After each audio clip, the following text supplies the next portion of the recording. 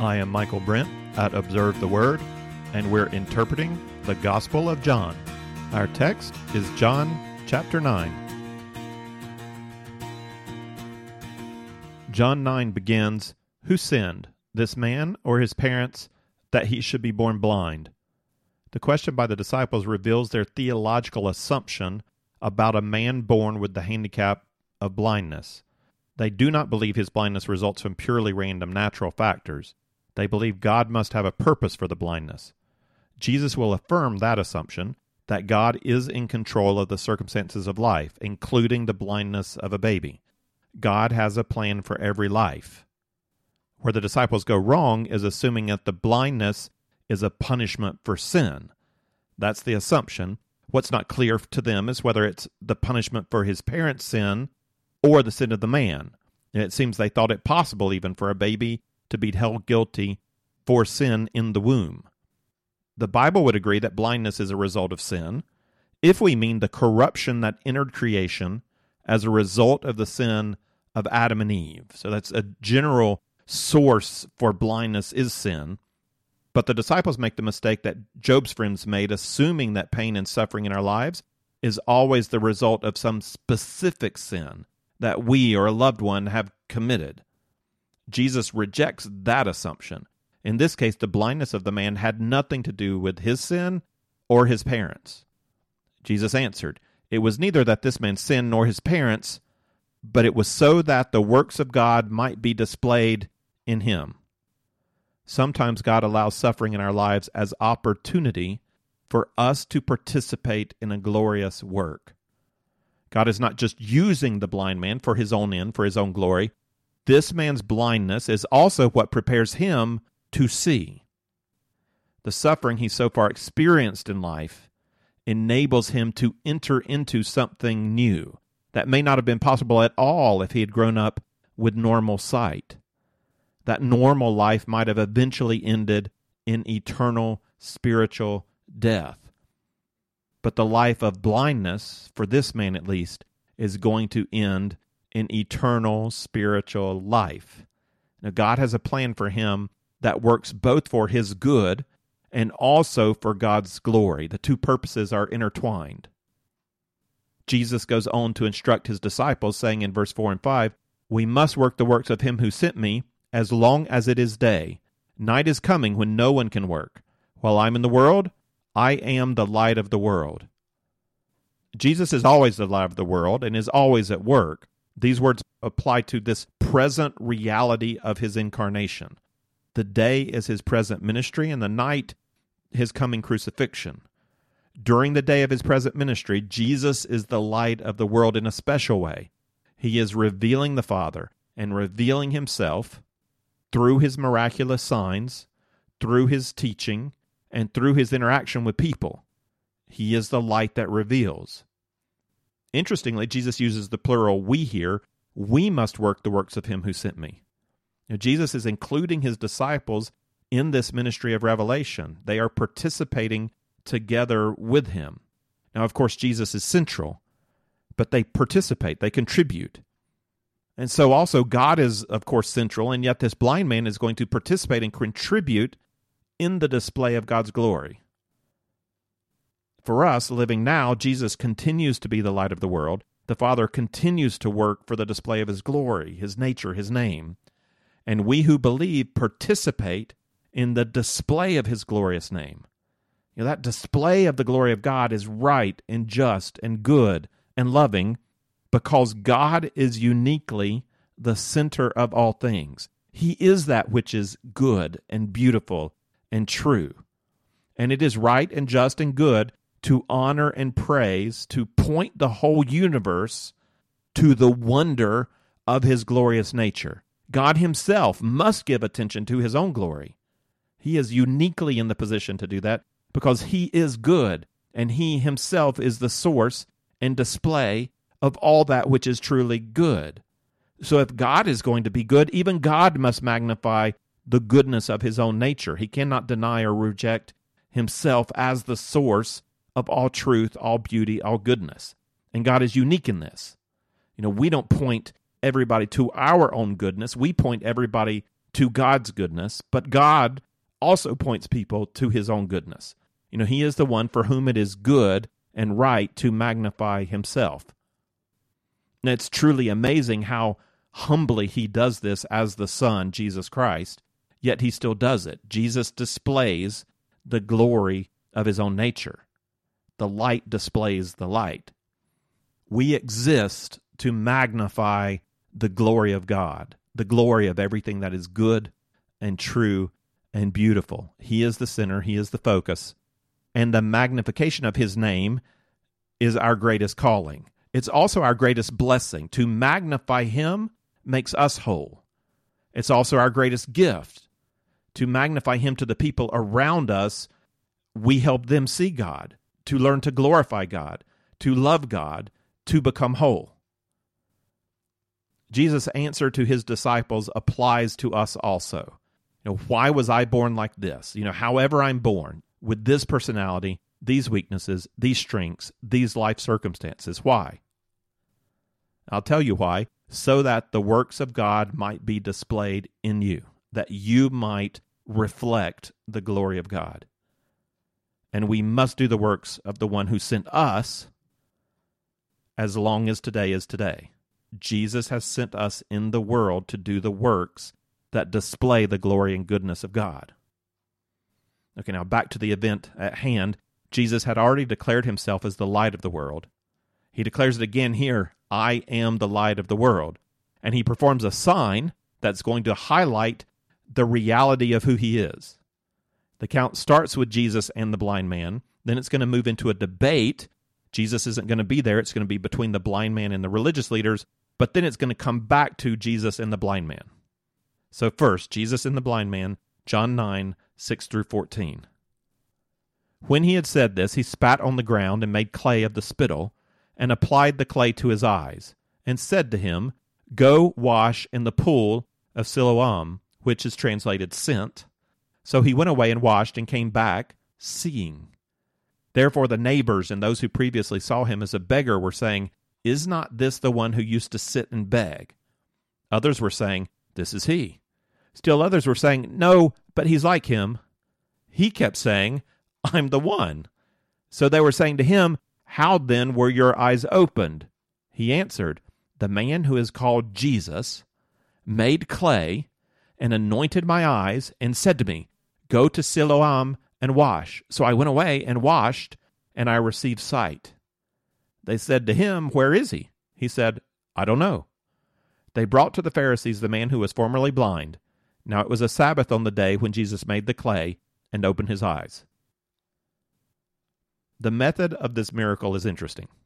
Jesus doesn't simply speak as he does elsewhere. He makes mud to put on the eyes. Spittle is considered in this time as both unclean and also, contrary to that, as having special properties. So Jesus' action could be taken as a healer using the properties of clay and spit to bring about sight, but that's not what's going on here. Jesus is adding to the symbolic message of the sign by using the mud, and that's going to come out later. It's very intentional. It's also interesting that the man doesn't see until he obeys. So far in this gospel, Jesus is the one who is sent. He is sent from the Father. Jesus is also going to be the one who sends. His disciples become sent ones. This blind man is being sent by Jesus to a pool called Sent. He is a sent one. And it is through obedience that he sees. So remember John 8:12, Jesus said, I am the light of the world. He who follows me will not walk in darkness, but will have the light of life. Jesus doesn't simply say, he who believes in me will not walk in darkness. He says, he who follows me will not walk in darkness. To follow is to obey the word of Jesus. As he also said in John 8:31-32, if you continue in my word, then you are truly disciples of mine, and then you will know the truth, and the truth will make you free. Jesus has given a word, a task to the blind man, and if he will abide in that word, if he will follow that word, he will be set free from his blindness. Obedience to the task doesn't earn him sight. Obedience shows a yielding to Jesus as Lord, and the result is sight. When we yield to Jesus as the light by actually living according to his word, then our sight increases. It seems that Jesus builds this message into this sign. He could have just said, open your eyes and see. Instead, he says, go as a sent one, and the result will be sight. Seeing the man, people begin to debate, is this the blind man? It is the blind man. It can't be the blind man. He looks like the blind man. But the man confirms it. He says, I am the blind man, or I used to be. And when asked, the man explains what Jesus did for him. Then in verse 14, we get a conclusion to this initial report telling us, now it was a Sabbath on the day when Jesus made the clay and opened his eyes. Jesus got in trouble with the religious leaders in chapter 5 when he healed a lame man on the Sabbath. In that case, Jesus didn't do work himself, unless it can be argued that miraculous healing is work, but he did instruct the lame man to do what the Pharisees considered work, when he told him, pick up your mat and go. So Jesus is telling him to do work on a Sabbath. That's not really work in the sense of Torah law work. That's not clear at all, but it is work in the sense of the Jewish rules about what defines work. Here in this passage, Jesus himself does the work by making the clay to use in the healing process. And he does that intentionally. Jesus is setting up this conflict. On Sabbath, he intentionally makes mud. But right now, he's nowhere to be found, so some busybodies bring the former blind man to the Pharisees for questioning. The report of the interrogation is in 9:15 through 34, so we'll start it here. Then the Pharisees also were asking him again how he received his sight. And he said to them, he applied clay to my eyes, and I washed, and I see. Therefore, some of the Pharisees were saying, this man is not from God, because he doesn't keep the Sabbath. Yes, obviously, this man is not from God, because he took some dirt, and he spit on it, and he made mud, and he put it on the eyes of a blind man, and that blind man now sees. This is obviously not a man from God, because he's working on the Sabbath. He does work. He makes mud. He's evil. He's sinful. Why did Jesus make the mud? He made the mud to show us that the Pharisees are blind. A man is standing in front of them who was born blind, and they all see him every day at the temple begging, and he's blind and he can't see. And now he sees, and they don't care that he sees. It doesn't even enter into their conversation. What they care about is that Jesus made some mud out of dirt and spit on the Sabbath day. Like, how twisted is that? How blind? It's not that they're blinded by the rules of the law. They're blind and dark in their hearts. They want to reject Jesus, and they're looking for some way to reject Jesus. And this infraction, not even of Torah, but of these rules that they've made up to kind of create a boundary for Torah, in breaking those rules, they say, aha, you see what kind of man he is. And the religious rules of their overzealous Sabbath keeping provide a pretense for what their hearts want, to condemn Jesus. But not everyone is wholly blind. The text goes on, but others were saying, how can a man who's a sinner perform such signs? And there was a division among them. So they said to the blind man again, what do you say about him, since he opened your eyes? And he said, he's a prophet. Well, that's not untrue. It's an understatement. Jesus is more than a prophet, but he is a prophet, and at this point, that's the best the formerly blind man can conclude. But the opponents of Jesus don't want to concede the point. Going on in verse 18, the Jews did not believe it of him that he had been blind and received sight, until they called the parents of the very one who had received his sight, and questioned them, saying, is this your son, who you say was born blind? Then how does he see? His parents answered them and said, we know this is our son, and that he was born blind, but how he now sees, we don't know. Or who opened his eyes, we don't know. Ask him, he's of age, he'll speak for himself. His parents said this because they were afraid of the Jews, for the Jews had already agreed that if anyone confessed him to be Christ, he was to be put out of the synagogue. For this reason, his parents said, he's of age, ask him. At the beginning of the Feast of Booths, in chapter 7, verse 13, we're told people were afraid to debate about Jesus openly for fear of the Jewish leaders. And here we're told more specifically what that fear was all about. The religious leaders had already made it known that confession of Jesus as Christ will result in excommunication from the synagogue. You will be kicked out. And that's a serious threat where so much of life happens around religion, and there's only one acceptable religion. This is a mono-religious culture. There's no other religious community to belong to. You can't just switch to a different denomination and start attending the church down the street. You know, to be thrown out of the synagogue means to be truly shut out from society. And understandably, the man's parents are afraid. He's not going to be so afraid. He's been shut out of society all his life. But his parents are afraid, and they don't have the courage to stand up for their adult son. So the Pharisees go at him again, and the dialogue is enlightening. This is verse 24. So a second time they called the man who had been blind and said to him, give glory to God. We know that this man is a sinner. That's what's called verbal irony. Give glory to God. We know that Jesus is a sinner. You know, claiming to be on God's side, these leaders detract from the glory of God. They call the Son of God a sinner. But the formerly blind man gives glory to God by rejecting that charge. He then answered, whether he's a sinner, I don't know. One thing I know, that I was blind, now I see. Wow. You know, that's the true testimony of every believer, isn't it?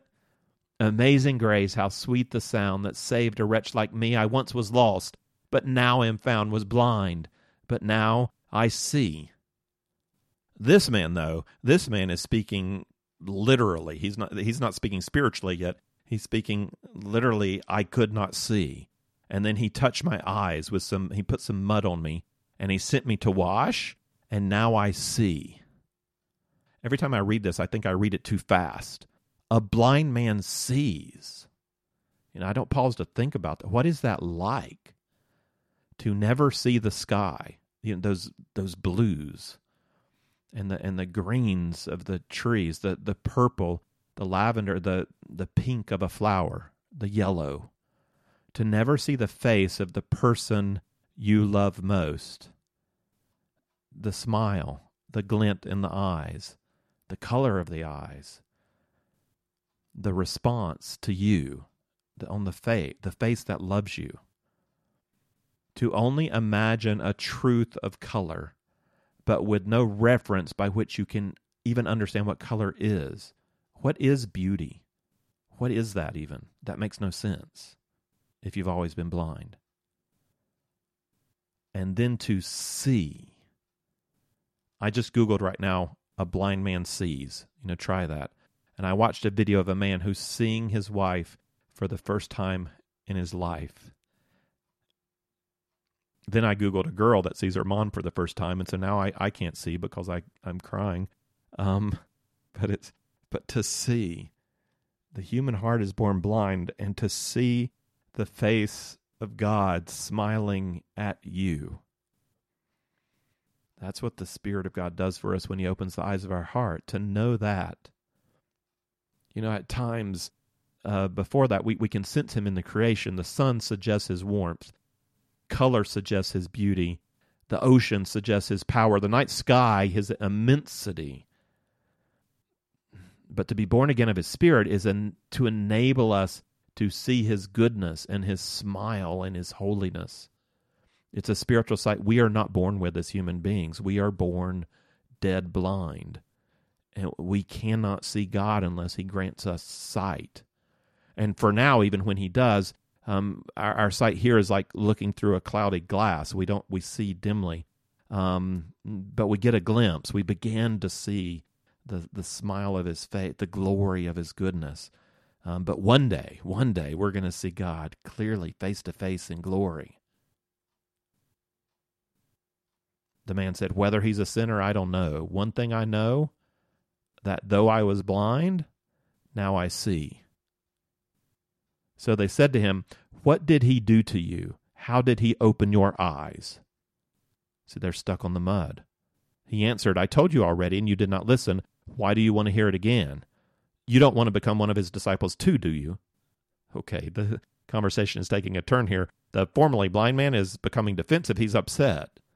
He's tired of them trying to make Jesus into something bad, to twist what he knows is good. And they can use all their learning and all their Bible knowledge, and they're the educated ones. They're the ones with power, but he still knows, I was blind and now I see. But they don't like taking this from him, so they reviled him. Verse 28, they reviled him and said, you are his disciple. We are disciples of Moses. And we know that God has spoken to Moses, but as for this man, we don't know where he is from. Well, really, you don't know. You claim to know Moses, but you don't know where this man is from? Jesus has already leveled this charge. Moses spoke about me. Abraham spoke about me. The Father loves me. If you do not see the Father in me, you do not know the Father. You do not follow Moses. The man doesn't make such an eloquent argument, but he just says, here is an amazing thing, that you do not know where he's from, and yet he opened my eyes. We know that God does not hear sinners, but if anyone is God-fearing and does his will, he hears him. Since the beginning of time, it has never been heard that anyone opened the eyes of a person born blind. If this man were not from God, he could do nothing. What do you mean that you know he's a sinner? Do sinners open the eyes of blind men? And the man's not even asking them to give a definitive answer. Could we at least consider this? Will you at least consider that the guy's good? He healed me. You're stuck in the mud, but I see. And so the unlearned beggar sees what the educated leaders of society do not see. They are the ones who know the Bible. They are the ones who are tasked as stewards to await the coming king. The king has come, and they reject him. They grope in the darkness with mud caked on their eyes, with no way to respond to the experience and logic of the formerly blind man.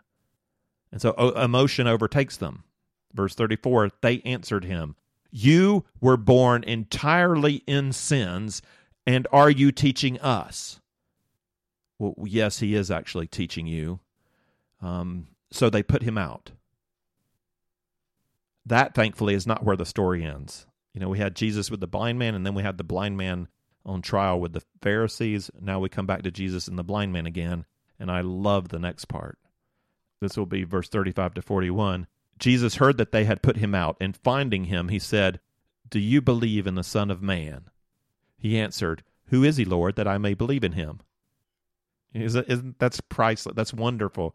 He has no clue. Who is the Son of Man? Tell me who is the Son of Man. I think he has an idea of the title according to the response he's going to give. I think he might understand the Son of Man to be the Son of Man in Daniel 7, who's going to rule over the kingdoms of the earth, but he doesn't know, okay, who is the Son? Tell me which guy it is. Who is the Son of Man? But he is sure of Jesus. Jesus is from God, and he's at very least a prophet. And whatever you tell me, Jesus, who is he, Lord, that I may believe in him? Jesus said to him, you have both seen him, and he is the one talking with you. And he said, Lord, I believe. And he worshiped him. Is this true belief? You know, that's been a regular question in John. Is this true belief? Yes, this is true belief. Jesus chose to entrust himself to this man, declaring himself Son of Man to this man, knowing already his heart. And then the text tells us the man believes, and he worshiped him. Now that's really strange for a Jew to worship a man. A Gentile might get confused about whether a man is a God man or not. You know, that fits in their kind of worldview. You could be talking to Zeus or Apollo, so you don't know. So like when Cornelius received a vision about Peter, and Peter shows up, Cornelius bows down and starts to worship him, and Peter has to say, get up. I'm just a man like you. You know, Jews don't tend to make that mistake unless it's an angel. You know, then they might fall down and start worshiping. They're overcome. Maybe what's most surprising here is that Jesus doesn't say, as Peter does, Get up, I'm just a man. No, Jesus, even incarnate in the flesh, Jesus receives worship, and he doesn't correct the guy. And this is telling us something both about the heart of the man who's just believed, this is a heart of worship, and about Jesus, who understands himself to be worthy of worship, to receive worship. Only God does that. After this, Jesus makes the last comment of chapter 9, and presumably it's for this crowd of people that are always around him. He can't escape, and so he must have met this guy in the temple, some public place, and there's a crowd around. And this is verse 39 to 41. Jesus said, "For judgment I came into this world, so that those who do not see may see, and that those who see may become blind." Those of the Pharisees who were with him heard these things and said to him, "We're not blind too, are we?" Jesus said to them, "If you were blind, you would have no sin. But since you say we see, your sin remains." This is Jesus speaking as in a parable. We have to pay really close attention to what he's saying to work it out. And there's tension again here, as we've already seen in John, with the word judgment. Did Jesus come to the world to act as a judge? No, that was not his primary purpose of coming into the world. He is a judge, but he didn't come to the world with the purpose of judging. He could have done that from heaven. He came in the world to save the world. So that we read in 3:17. But did Jesus coming into the world initiate judgment? Yes. You can't proclaim gospel. You can't shine light into darkness without revealing the true nature of darkness and its response to the light. Revealing the true nature of human beings and their need for a Savior inevitably leads to the salvation of some, but also to a clarified judgment on those who reject the light. They might say, "Were God to speak directly to me, if God would just tell me that he is, I would believe." Really, would you? If you had been there in front of Jesus and you'd seen the miracles of Jesus, would you do better than these men? Don't be so sure.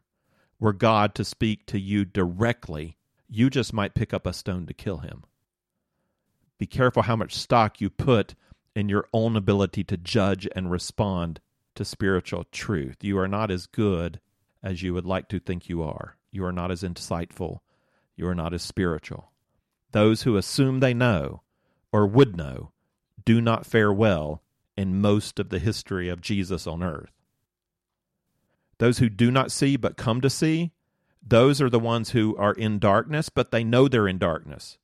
And they see the light, and they respond to the light. They are the sinful who admit their sin, gratefully receive the grace of Jesus, and follow him. Those who see here in this text are those who claim to see, not those who really see. It's the seeing are those who claim to see. They are people like the Pharisees who say, "Give glory to God, we know this man is a sinner." They claim to know but don't know, to see without sight. Jesus concludes saying, "If you were blind, you would have no sin, but since you say we see, your sin remains." And in that sense, if you were blind means if you acknowledged your blindness.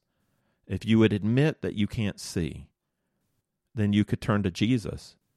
And in turning to Jesus, you would have no sin. You would be placed into grace. The reason their sin remains as a result of claiming to see is that the claim to see is a claim that we know this man is a sinner. In their sight, they see that Jesus is not the Messiah. In their self-declared knowledge, sight, seeing, they reject Jesus.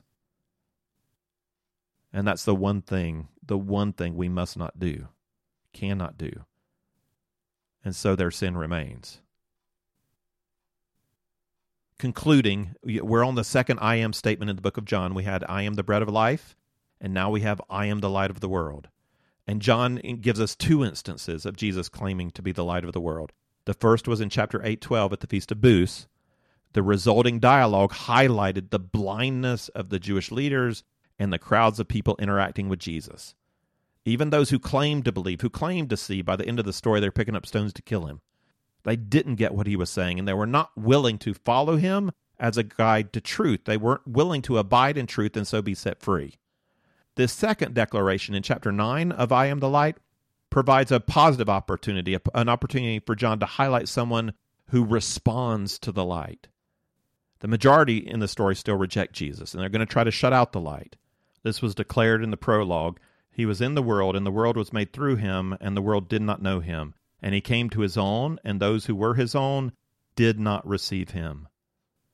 The majority through this gospel do not receive Jesus. Even when we have people claiming to believe, they end up eventually walking away because they believed in a Jesus they want, not the Jesus who is. A great response is going to come from this generation. We're mostly negative because that's the reality. When Jesus is among them, they reject him. There will be a day at Pentecost when the Spirit is poured out, and thousands will be convicted of this sin. But that day is not here yet. Here it's mostly a rejection. The majority claim to see and so remain blind, but not everybody. But to those who receive him, to those who believe in his name, and here is one who had been blind, but now truly sees, and seeing, he worships Jesus. Glory to God. Glory to God. If you would like the text of this lesson with some reflection questions, or if you'd like to see overview charts that go along with our study of the Gospel of John, then check out the resource page at observetheword.com.